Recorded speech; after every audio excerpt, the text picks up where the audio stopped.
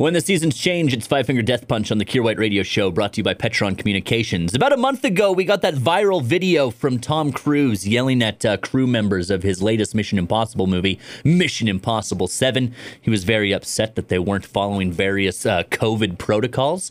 And apparently, what he's now done, because he can't be everywhere on set to make sure that everybody is following protocols at all time, is he's acquired a bunch of robots to help him out with it. That's wild.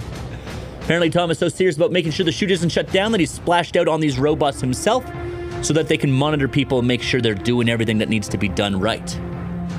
Yeah, that's perfect. What could possibly go wrong from hiring a bunch of robots to be filthy narcs, right? A lot. Now, I would get very upset. I'd go on a rant about the impending robot war, but my warnings have been falling on deaf ears for years now, so what's the point? I will say, though, that if DVDs were still a thing, the DVD special features for this new Mission Impossible movie would probably be better than Mission Impossible 7. Like, Mission Impossible 7 will be pretty good. But the behind-the-scenes Terminator fight, oh, I hope they roll cameras on that. The Kier White Show. If you're listening to this, you are the Resistance. On the Bear.